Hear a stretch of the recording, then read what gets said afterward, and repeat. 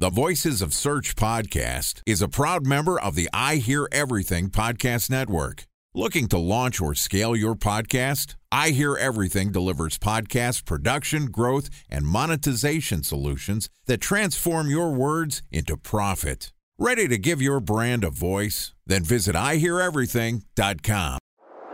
Bridge toll, California, customer service number. Highway miles to the gallon, Ford Focus. Thailand cave rescue operation. What is Schema F? Best wine bars in San Carlos, California. Best Western hotels. How old is Ronaldo? What happened with Big Brother? What's a good engagement? How long before a wedding should I send out How many save games the dates? are in the first series? Use IMAP to check email on other email clients. Identify fonts from Where to find We were the 4 best years out. Habit burgers.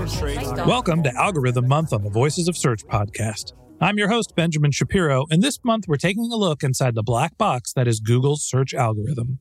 And this week specifically, we're going to publish an episode every day discussing one of the key factors that Google states impacts how their algorithm interprets your content. Joining us again for Algo Week is Jordan Koene, who is a world-renowned SEO strategist and the CEO here at Searchmetrics, Inc. And today, Jordan and I are going to talk about how Google's algorithm thinks about the quality of your content. And this podcast is also sponsored by Ahrefs. What if I told you that you could monitor your website's SEO health, backlinks, and organic rankings at no costs? Sounds too good to be true? Well, it's not, because my friends at Ahrefs just launched Ahrefs Webmaster Tools. Ahrefs' new Webmaster Tools product quickly helps you improve your site's visibility by pointing solutions to over 100 technical issues that might be holding your search performance down. Plus, AWT monitors for backlinks so you'll know the most linked to pages and how those links are affecting your rankings. And AWT shares what keywords your website ranks for and compares how you stack up against competitors for key metrics like search volume, keyword difficulty, and traffic value. Look, monitoring your website used to require multiple expensive tools. And now, thanks to Ahrefs, that's not the case anymore because AWT will help you monitor your SEO health, backlinks, and keywords for free. And no, it's not one of those 14-day free trial offers. It's a powerful site audit tool that will keep working for you for free. So check out Ahrefs Webmaster Tools at ahrefs.com/AWT. That's ahrefs.com/AWT. Okay, on with the show. Here's my conversation with Jordan Koene, lead SEO strategist and CEO of Searchmetrics, Inc. Jordan, we're halfway there. Welcome back to Algo Week on the Voices of Search podcast. Hey, Ben, now it gets interesting. So far this week, we've been talking about how Google's algorithm thinks about the meaning of your content, breaking it up into 3 different types of content, whether it's your transactional, your informational, your navigational pages.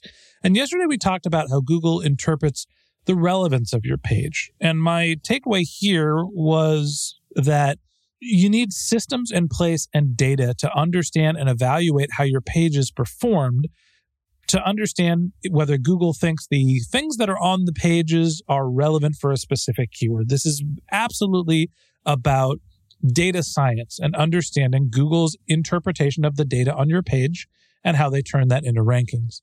Today, we're going to talk a little bit more about the art of SEO and how Google's algorithm thinks about the quality of your content. Talk to me about what you mean or what Google means when they talk about quality as it relates to their algorithm. Quality can be substituted with competition to some degree here, because ultimately measuring the quality of content is fundamentally the art of prioritization. It is the difference between being number 1, or nowadays position 0, or being number 100, which gets you no traffic, nothing.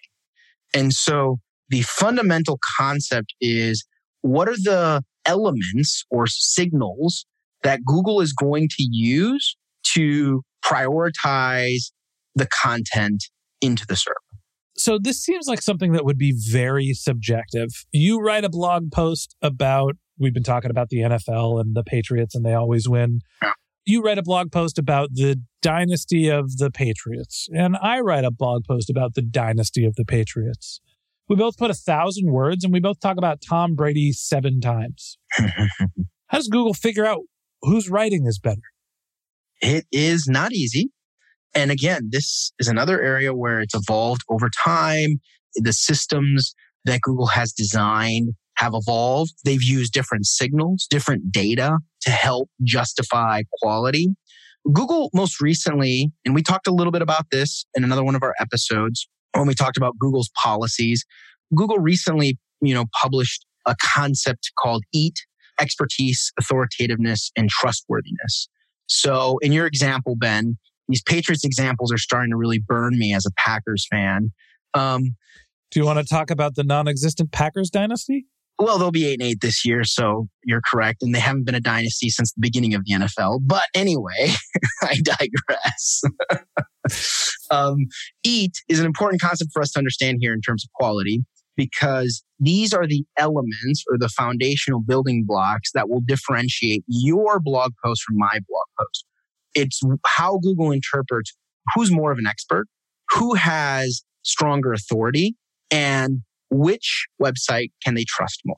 Those elements are going to be the building blocks of distinguishing your position from my position. So at the end of the day, what we say is subjective. The words that you're putting on the page and how they're interpreted, it's not just about the words that are on the page. It's not just about the imagery. It's also about who is writing the content, right? There's authority and trust. So as an example, if I've written blog posts about 10 other dynasties in sports, my content is likely to outrank yours just based on Google's understanding that this is something that I write about, so I'm likely to have a better grasp of the subject. Absolutely, especially if the keywords that they're mapping this to are dynasty related. So if you have now created this authority around dynasty sports content, Google will find you to be more of an expert around those topics and thus position you better for dynasty related keywords. Whereas my blog posts may be more about sports news. And I wrote an article about the dynasty of the Patriots. I may show up now for news related queries regarding the Patriots more often because I'm more of a news outlet than I am an article-based outlet like your blog post. So as a San Francisco sports fan, having grown up watching the 49ers in the 80s, watching the Giants in the 2000s and the Warriors in this decade, Google is going to understand all the content that I've produced is related to dynasties, and then I'll naturally outrank you as a Packers fan. Again, you're really starting to get under my skin with these examples. But yes, that is correct. For those of you who are listening and can't see this, there's actually steam coming out of Jordan's ears as he's trying to describe what EAT actually means. Right. Expertise, authority, and trust. Right. And my Packers haven't been so great as of late. So not so authoritarian. I don't have much to stand on right now. So when we think about understanding, the reputation that you have as a content creator, what are some of the ways that SEOs can optimize for authority, for expertise, for trust? So one of the places that all these concepts have been lumped into is a concept called PageRank. So PageRank is kind of like a self-proclaimed algorithm to stack rank the quality of content. It's proven to be a decent signal in a way to evaluate content. One of the ways that we do it here at Searchmetrics that we believe is a bit more indicative of success is what we call a content score. And it's a similar concept to PageRank. PageRank is something that Google established. But a content score is a way to evaluate the various data points that are required in order to rank in a strong position with your content. So content score or page rank, right? You're basically, Searchmetrics takes a per content look at what your authority is, and page rank is looking at your overall domain strength. And when you're writing an individual piece of content, you might have more authority or trust because you've been writing that specific piece of content, but your overall domain broadly covers other topics. Correct. Yep. Time for a 1-minute break to hear from our sponsor, Previsible. So you're looking for SEO help, and you got a couple of options. You could start replying to spam from agencies that claim they can get you to rank number one on Google. You can pay an hourly rate for a consultant who will inevitably nickel and dime you with hourly charges. Or you can work with a cookie-cutter agency to quickly launch a strategy-less project with low success rate. None of those sound very good, now do they? Well, that's where Previsible's integrated consulting model comes in. Previsible draws from a collective 40 years of SEO and digital marketing experience to unlock your organic growth opportunities. They build custom solutions that combine strategy, technical expertise, content, and reporting to effectively operationalize SEO for your business. Previsible's 4-stage approach ensures that your SEO programs thrive by starting off with a strategy-first approach. Then they support you in your efforts to create quality content, help you identify technical issues, and most importantly, they'll work with your cross-functional teams to integrate your SEO strategies to make sure that your SEO budget actually drives results, not just your agency's bottom line. So join brands like Yelp, eBay, Canva, Atlassian, Square, all who rely on the SEO consultants at Previsible. For more information, go to previsible.io. That's Previsible, Previsible.io.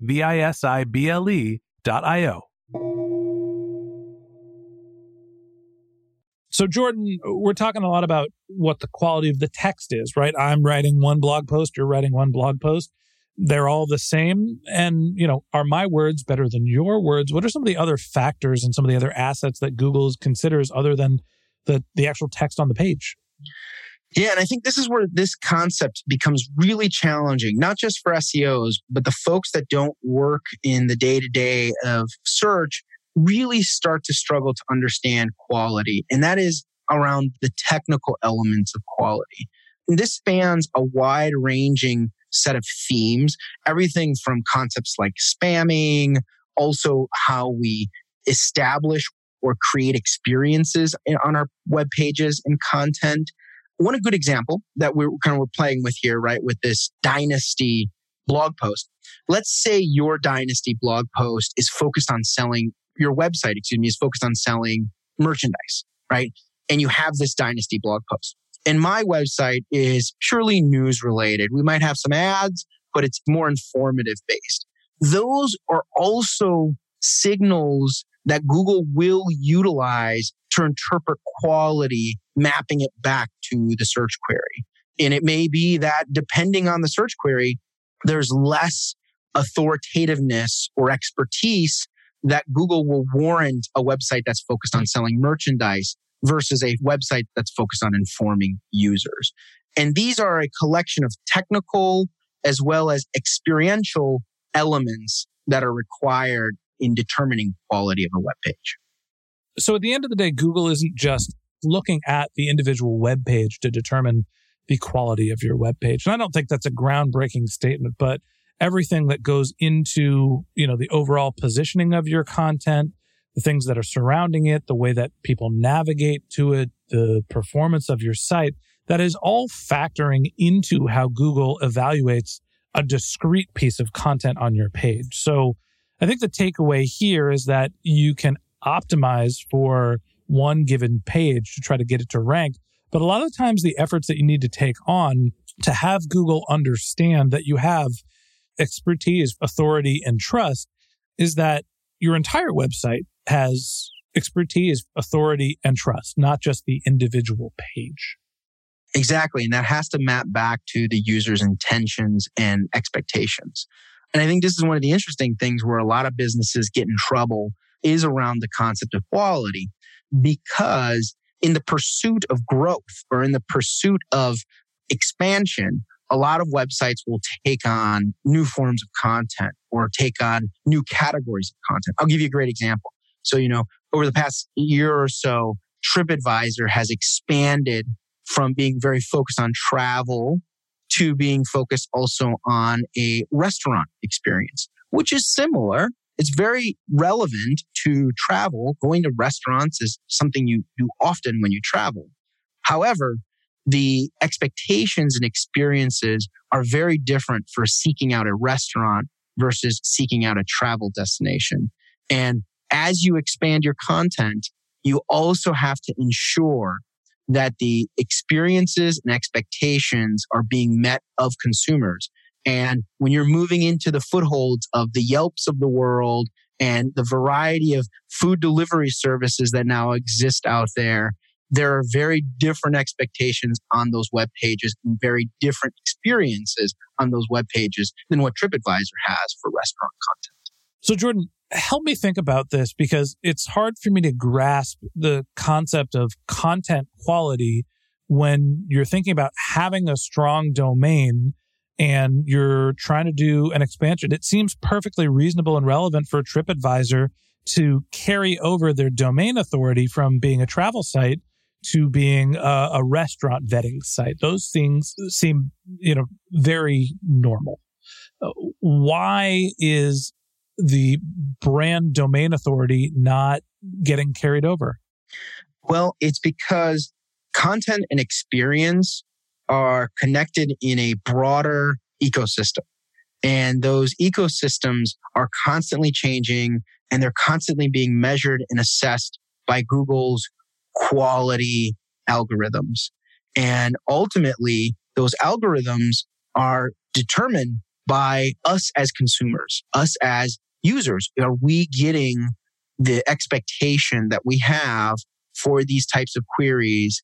And are we able to continue to maintain the same level of trust, authority, or expectation, experience, expectation of expertise from that content?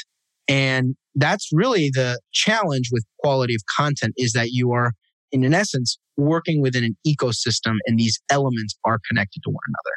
Yeah, I mean, I think, saying that it is an ecosystem makes sense, right? Like all of these things, whether it be the relevance of your domain, how you're putting your pages together, the content on the pages, how people think about your brand, how people are referencing you, they're all signals that interpret how Google's algorithm evaluates your performance. And the other thing to keep into mind that this is fluid. Mm-hmm. There's constantly new brands being developed, new content being created.